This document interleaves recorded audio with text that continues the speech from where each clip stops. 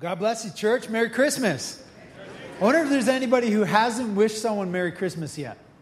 I don't know, like it's a week early, maybe it still feels a bit odd. So I just want to give you permission right now to turn to your neighbor and say, Merry Christmas. I love Christmas time. You know, Christmas time is a season of giving. So I've actually got a bunch of these Bibles. I think I got like 5 or 6 of them that I brought in with me this morning. And I wonder if there's anybody in the room this morning that would be so bold to say, maybe you're a guest here today, maybe you lost your Bible, maybe whatever, you don't have a Bible. But if you do not own a Bible, I want to give you one right now in print, a hard copy Bible. If you don't own one, throw your hands up right now. Aislinn's going to help me and Pastor Heather. Yeah, right back there. There's one. One over here, a couple of them over there. I think I've only got 5, guys, so you might have to come see me after service, and we can get you another one. I got a box of them in my office, but that's just a little gift that I'd love to give you this morning. Christmas is the most wonderful time of year, and it's a season that we focus on gifts and gift giving. How many of you love the anticipation and the excitement that kids have for Christmas time? My family, I've got 4 young kids, and we're from BC, so we're heading back to BC for Christmas. And so we opened all our gifts on Friday as a family. We had a Christmas day. On Thursday night, my son Sammy, who's 4 years old, he went to bed at, I think, 7:30. He woke up at 11:30, and all of a sudden I heard him, and his light was on in his bedroom, and I went into his bed. I'm like, what are you doing, bud? He's like, it's Christmas. I want to open my gifts. He was so excited. There was such an anticipation. It took me an hour and a half to get him back to sleep. And he was up very early the next morning. And it was all because he had this excitement and this anticipation for these gifts, whatever they might be. And I think that we've been given the greatest gift this morning. We've been given the greatest gift at Christmas time, and it's the gift of freedom. When Jesus came 2,000 years ago, he came as a baby, but what he signified and what he grants to the believer is something far more than just forgiveness. He actually gives us freedom. And so this morning we're going to talk about the gift of freedom. God with us, the gift of freedom. And to do that, we're going to open our Bibles this morning to Galatians chapter 4. So if you've got your Bible, maybe it's one of those new ones you just got, you can flip it open to Galatians chapter 4. If not, it's going to be up on the screen. And as you're getting your Bible open, I just want to share with you a little bit of the context of what Paul, one of the apostles, is writing to the church in Galatia. He's actually writing this letter to believers. And this is probably one of my favorite books in the Bible because it brings the believer face to face with the gospel of freedom, the gospel of grace, the gift of God that he has given us. And basically what was happening in the church of Galatia, Paul went through, he preached the gospel to these people, these Gentiles, means they weren't Jews, they were Gentiles, and he preached the gospel to them, and they had the gospel. They received Jesus by faith. He preached to them the life, the death, the resurrection of Jesus. And these guys, they accepted by faith the gift of forgiveness and the gift that is found through faith in Jesus Christ. But what was happening is after Paul left, there were these religious leaders called Judaizers, and they were following behind Paul, and they were teaching these new believers that yes, believing in Jesus was a great starting point in order to be forgiven and accepted by God. But if you want to maintain that relationship, you also have to obey all of the law of the Old Testament. And Paul writes to them very angrily because he's upset that they had the gospel, but they didn't know how to live in the freedom that was purchased for them by faith in Jesus Christ and not by their good works. And I think that we do this sometimes in church as well. We treat the gospel like it's for the non-believer.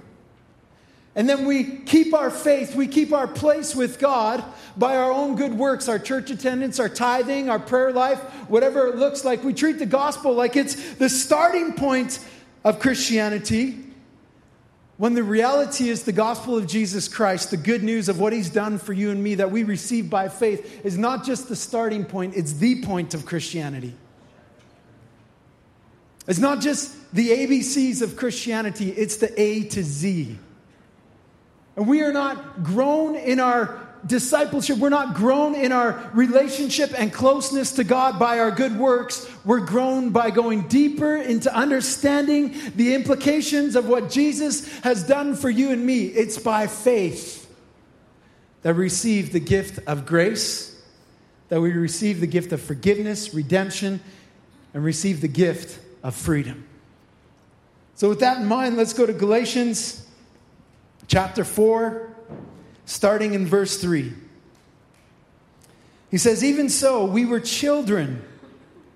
When we were children, we were in bondage under the elements of this world. But when the fullness of the time had come, God sent forth his Son, born of a woman, born under the law, to redeem those that were under the law, that we might receive the adoption as sons. And because you are sons, God has sent forth the Spirit of his Son into your hearts, crying out, Abba, Father. Therefore, you are no longer a slave, but a son. And if a son, then an heir of God through Christ. Just so you know, when Paul is writing this, and he's referring constantly to sons, he's not sexist. He's not excluding the women. Can I get an amen, ladies? Amen. But he's actually writing in this way to these people because in those days, it was the firstborn son that received the inheritance. But if you back it up a few verses at the end of chapter 3, verse 26, it says, for you are all sons of God through faith in Jesus Christ. For as many of you were baptized into Christ have now put on Christ. There is neither Jew nor Greek. There is neither slave nor free. There is neither male nor female, for you are all one in Christ. And if you are Christ, then you are Abraham's seed and heirs according to the promise. Can I get an amen, ladies? So God is referring to men and women as sons and daughters when he's talking about sonship. Amen?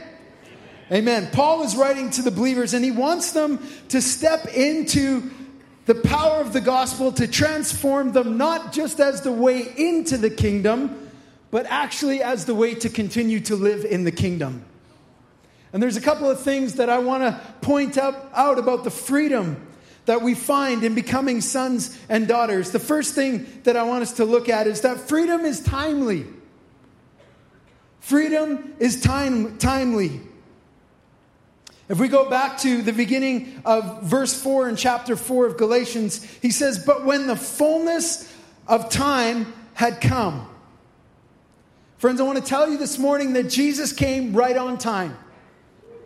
And God, in his sovereignty, and in his wisdom, for some reason that we don't understand, he chose 2,000 years ago to send his son Jesus as a baby to come to this earth to pay the penalty for our sins.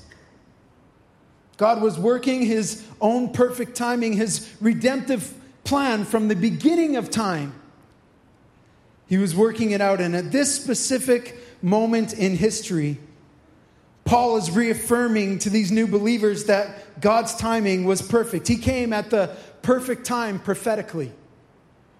Do you know that in Jesus' life, there were over 300 prophecies fulfilled? Touch your neighbor and say 300. Just want to make sure you're still awake. Mathematicians say that this is absolutely amazing that anyone would fulfill this amount of prophecy, and it's staggering. The probability factor of one person fulfilling just 8 prophecies is 1 in 10 to the 17th power, or this big number right there with 17 zeros. One person fulfilling just 8 prophecies in their lifetime. Jesus fulfilled over 300. Or one person fulfilling 48 prophecies is 1 chance in 10 to the 157th power. I'm not even going to put it on the screen because it won't fit in that screen. But the probability of one person fulfilling over 300 prophecies in their life, only Jesus. Only Jesus. The time was right prophetically. He came at the right time theologically. And if you read through Galatians, that's what chapter 3 is about. The law had done its work, preparing men for Christ, preparing them for a Savior, pointing out our need of a Savior, our sinfulness, and our need of a Savior. The law, the Bible teaches us in Galatians, was a teacher, a tutor unto Christ. In Galatians 3, verse 24 and 25 says, therefore the law was our tutor to bring us to Christ. The law was never instituted to make you right with God. It was actually instituted to show you how desperately you needed a Savior to bring you right with God, into right relationship with God. It says, therefore, the law was our tutor to bring us to Christ, that we might be justified by faith. But after faith had come, we are no longer under the tutor. We're no longer under the law. It was the right time, and Jesus knew that it was the right time. When he showed up and began his ministry in Mark chapter 1, verse 15, he himself said, the time is fulfilled, and the kingdom of God is at hand. Repent and believe in the gospel. Jesus knew it was the right time. Now, I don't know about you, but sometimes I think, God, why did you wait so long? Why didn't you just come in the garden when Adam and Eve blew it in the first place? You could have saved so much pain and suffering. You could have saved your people so much as they went through years and years of slavery and bondage, not just spiritually, but they entered into this system of sacrifice, and it was perpetual and it was never ending. And for their sins, they had to atone by sacrificing an animal. And the reality is, it never brought them any closer to God. I wonder why he didn't come earlier. Or maybe I wonder why, Jesus, why didn't you come? Why did you do it then? Why didn't you wait until 2017? I mean, can you imagine the impact if the virgin birth was streamed live on Facebook? The whole world would see it. Or if the crucifixion and the resurrection of Jesus was caught on camera and posted on YouTube? There would be nobody. Well, there probably still would be some who say, no, it's not real. It never existed. No, friends. Jesus came at precisely the right time. And he's coming back at precisely the right time. Amen? The same is true prophetically and theologically, and the same is true in your life and in my life. When Jesus came and entered into your life, he began the work before you ever met him and your life was changed. He began the work. Adopting you as his son and his daughter was always on his mind. It was never plan B. It was always plan A. Listen to what Ephesians chapter 1, verse 4 and 5 says. Just as he chose us. Listen, he chose us before the foundations of the world, that we should be holy and without blame before him in love, having predestined us to adoption as sons and daughters by Jesus Christ to himself, according to the good pleasure of his will. It's according to his good pleasure that he chose you, not according to your good appearance.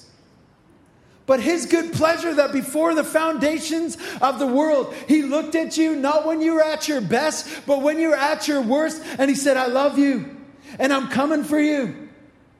And I'm going to adopt you into the family, set you free, forgive you, and adopt you as my son and my daughter for all of eternity. It was no mistake. It was no afterthought. Adoption was always on the heart of God, and he was willing to pay whatever the cost to bring you and I home.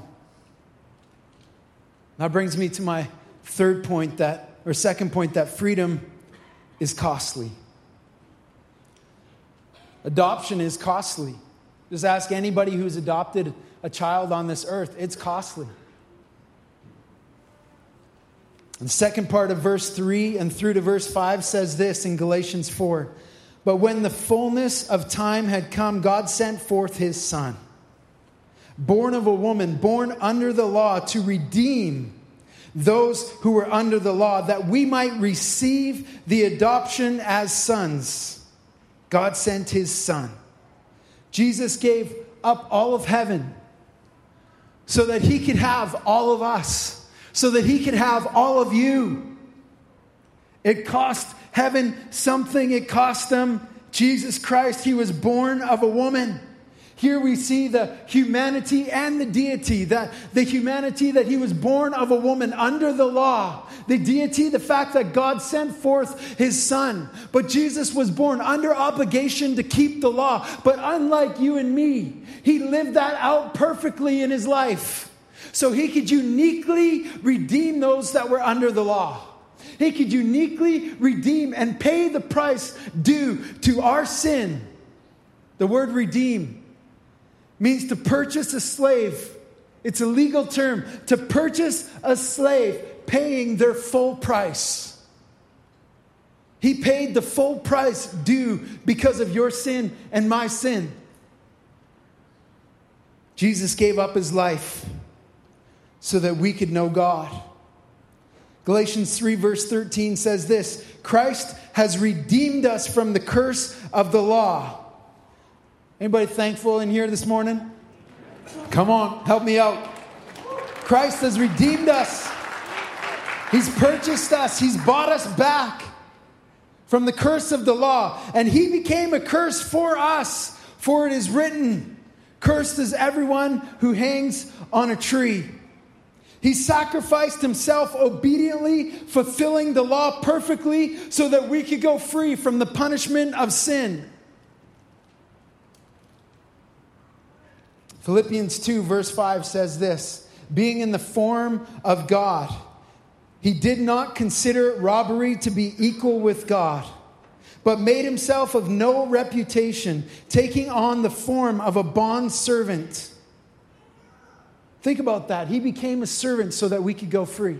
A bondservant, a love servant. It was fueled by love. That's what kept him to the cross. That's what nailed him to the cross. It was because of his love for you and for me. And he came as a bondservant, and coming in the likeness of men, being found in the appearance of a man, he humbled himself and became obedient to the point of death, even death on the cross. It cost him everything. It cost the Prince of Heaven the high price of laying down his life. He hung on that cross, shed his blood, gave up his life for your sin and my sin, not because of his own sin. The Bible tells us in 2 Corinthians that he actually became sin so that we could become the righteousness of God in Christ Jesus. He took the punishment for what we deserved so that we could have what he deserved as the Son of God. And the amazing thing to me is that he didn't just deliver us from something, the chain of sin, the chain of bondage. He actually delivered us to something, to sonship, adopted into the kingdom of God. I borrowed this from the kids department. Give Pastor Lisa's a holler. Come on.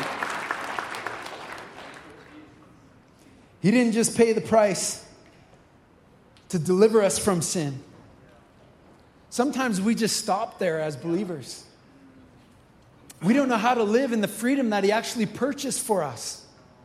But he didn't pay just so that you could be free from the penalty of sin. That's right. But he actually paid for you to enter into an intimate relationship with God the Father. Which brings me to my third point. Freedom has its benefits or its privileges. If we go back to Galatians 4, verses 5 to 7, he says this: and because you are sons of God, God has sent forth the Spirit of his Son into your hearts, crying out, Abba, Father. You know, the reality is true that it's been said before that oftentimes we relate to God the Father as we relate to our earthly fathers. And sometimes it's hard for us to enter into this place that we accept and acknowledge that God is this loving Father. And so sometimes we think that it's our performance that will get us favor with God the Father. That maybe he'll be pleased with me if I do this or do that or all that sort of stuff. But we see here that it's actually a work of the Spirit.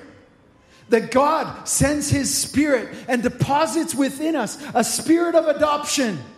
It's something supernatural that takes place in our hearts that causes us to cry out, Daddy, Abba, Father. Paul is really drilling down with these believers, and he's basically telling them that not only have you been redeemed from the law and the curse of the law, which is death, but you have been delivered into sonship in Christ. You were slaves, you are now a son or a daughter of God. And that is no small thing, friends. J.I. Packer says it this way. He says, adoption is the highest privilege that the gospel offers. Interesting, hey? Not the freedom from sin or forgiveness of sin, although that's pretty powerful, but being adopted, he says, is the highest privilege that the gospel offers. Higher even than justification. He says to be right with God, the judge, is a great thing. But to be loved and cared for by God the Father is greater.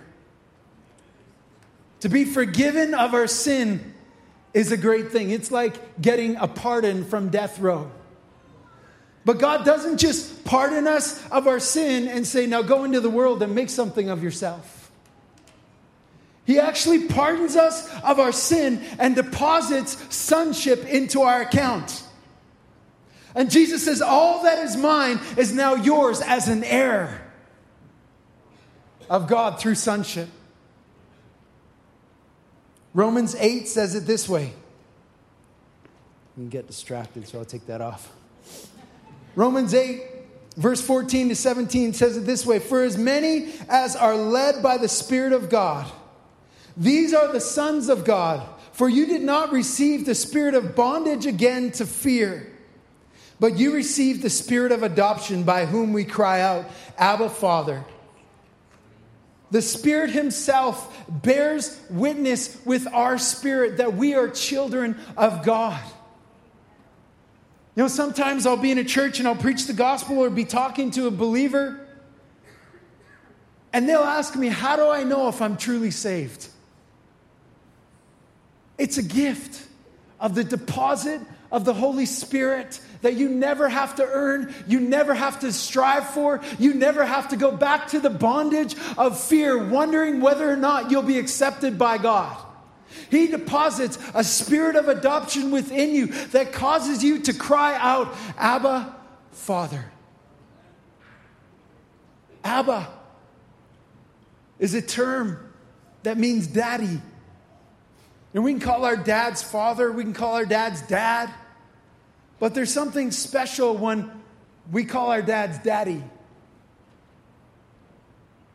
It is expressed to show a very beautiful, intimate relationship with God the Father. You know, I've got 4 amazing kids, beautiful kids, and an amazing wife. Where's my wife? If she's in here, I love you, baby. She got all 4 of our kids ready by herself this morning and showed up to church early. That doesn't even happen when I'm around. Come on. My 2-year-old Tobias, pretty awesome little dude. They're awesome. But, you know, oftentimes when I come home from work, it's 4:30, somewhere around there. And we've got one of those keypads that you punch in your code to unlock the front door. You know what I'm talking about? And so there's a beep when I press those buttons to punch in my code. And my son Tobias, and my 4-year-old Samuel as well, but most of the time my son Tobias, he's 2 years old, and you know, he'll be playing with Paw Patrol or Lightning McQueen or maybe watching something on TV, whatever it is he's doing that he's into. And as soon as he hears those beeps, beep, beep, beep, beep, beep, he jumps up and drops whatever he's doing. And I open the door, and literally I see him running down the hallway saying, Daddy! And I bend down like this, and my arms are outstretched. They're open wide, and I embrace him as a son that I love so much. And I wonder sometimes, my daughter, she does it sometimes. My 4-year-old son, he does it sometimes. But they used to do it when they were a lot younger, more often.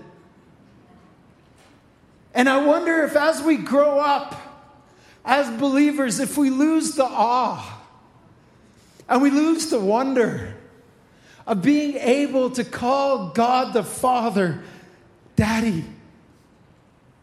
The freedom that we have to enter the presence of God, the creator of all the universe, to enter his presence, the freedom that we have as sons and daughters, and to be embraced by his loving arms every single time. No matter what we did, no matter what we haven't done, God's arms are always open wide for us to approach him with boldness, just like we had a perfect track record of Jesus. Wow. That is freedom.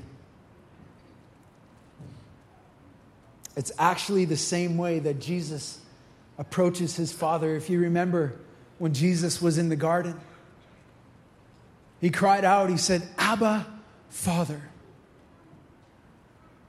And now when we've been adopted by faith in Jesus, we can approach God, Abba, Father. We don't have to walk in fear of anyone or anything because our Father, Father God, owns the whole universe. And our sonship removes all fear. I'm going to invite the worship team back up. The gift of freedom is this: that we go from living under the law. We go from being bound like slaves to sin. And that's pretty heavy. To becoming sons and daughters of the King of Kings and the Lord of Lords. And we inherit the same inheritance as God's one and only Son, Jesus. But the problem is this: even though we've got a new identity, sometimes we approach God with a slave mentality. And that's what Paul was writing to the believers about. He's like, you've been delivered from bondage. Don't go back to it. Don't go back to the bondage of sin and the curse of the law. You've been delivered. You've been adopted, which is a gift. And it's the work of the Spirit. The Son makes a way for adoption. The Spirit appropriates adoption. He applies adoption. And it's something supernatural that has to happen in our hearts, in our lives, so that we approach God this morning and this Christmas as God the Father. Abba, Daddy. I'm going to ask you to stand to your feet all over this place. Maybe you just want to close your eyes and bow your heads in this moment right now for me. Maybe you're here this morning and this is your first time in church. Maybe you've been coming for a while and you've been checking out Christianity, but you've never professed Jesus as Lord and Savior. You've never put your faith and your trust in Jesus. But this morning, the Holy Spirit is doing a work in your heart and in your spirit. And you recognize that you're a sinner, that you're not perfect, but God's demand is that we are perfect. But Jesus came and he paid the penalty for our sins because we broke God's law. This morning, I want to invite you to turn from your sin and trusting yourself and putting your faith and trust in Jesus Christ for salvation. With every head bowed and every eye closed, if you're here this morning and you've never made a profession of faith in Jesus, I'd love for you to just slip your hand up. I want to pray for you. Come on, the day of salvation is today. If you're here this morning and you want to make, bless you. God bless you. God bless you. Come on, if you're here, today's the day of salvation. You can start a relationship with God through Jesus Christ. Father, you see these hands raised. Father, I pray that by the power of your Holy Spirit, you would cause a regeneration to happen this morning by faith in the work of what Jesus did on the cross 2,000 years ago. And I pray, God, that you would bring them in with open arms as sons and daughters, and they would never again spend a day of their life in fear, but they would walk completely in relationship. In Jesus' name, amen and amen. If that's you this morning and you put your hand up, I want to invite you at the end of service to come visit us at the Next Step booth. We'd love to just give you a free gift and just chat with you about your journey. But for all the believers in the house this morning, my question is this: if we have been set free from slavery, why are we still living under the law? Why are we still living as we're slaves when God has given us sonship? If we go to Galatians again, and I'll close with this. It says this in verse 7. Therefore, you are no longer a slave, but a son. Come on, church. Help me out this morning. You are no longer a slave. You are no longer a slave to your past. You are no longer a slave to condemnation. You are no longer a slave to your sinfulness. You are no longer a slave to who you used to be. You're a son. And the chain of slavery has been broken. Somebody ought to jump for joy this morning. Somebody ought to celebrate that God no longer counts your sin against you. Somebody ought to lift their voice and celebrate that you've been adopted as sons and daughters. Come on, let's worship this morning. Come on, church. You got to get loose. Get loose.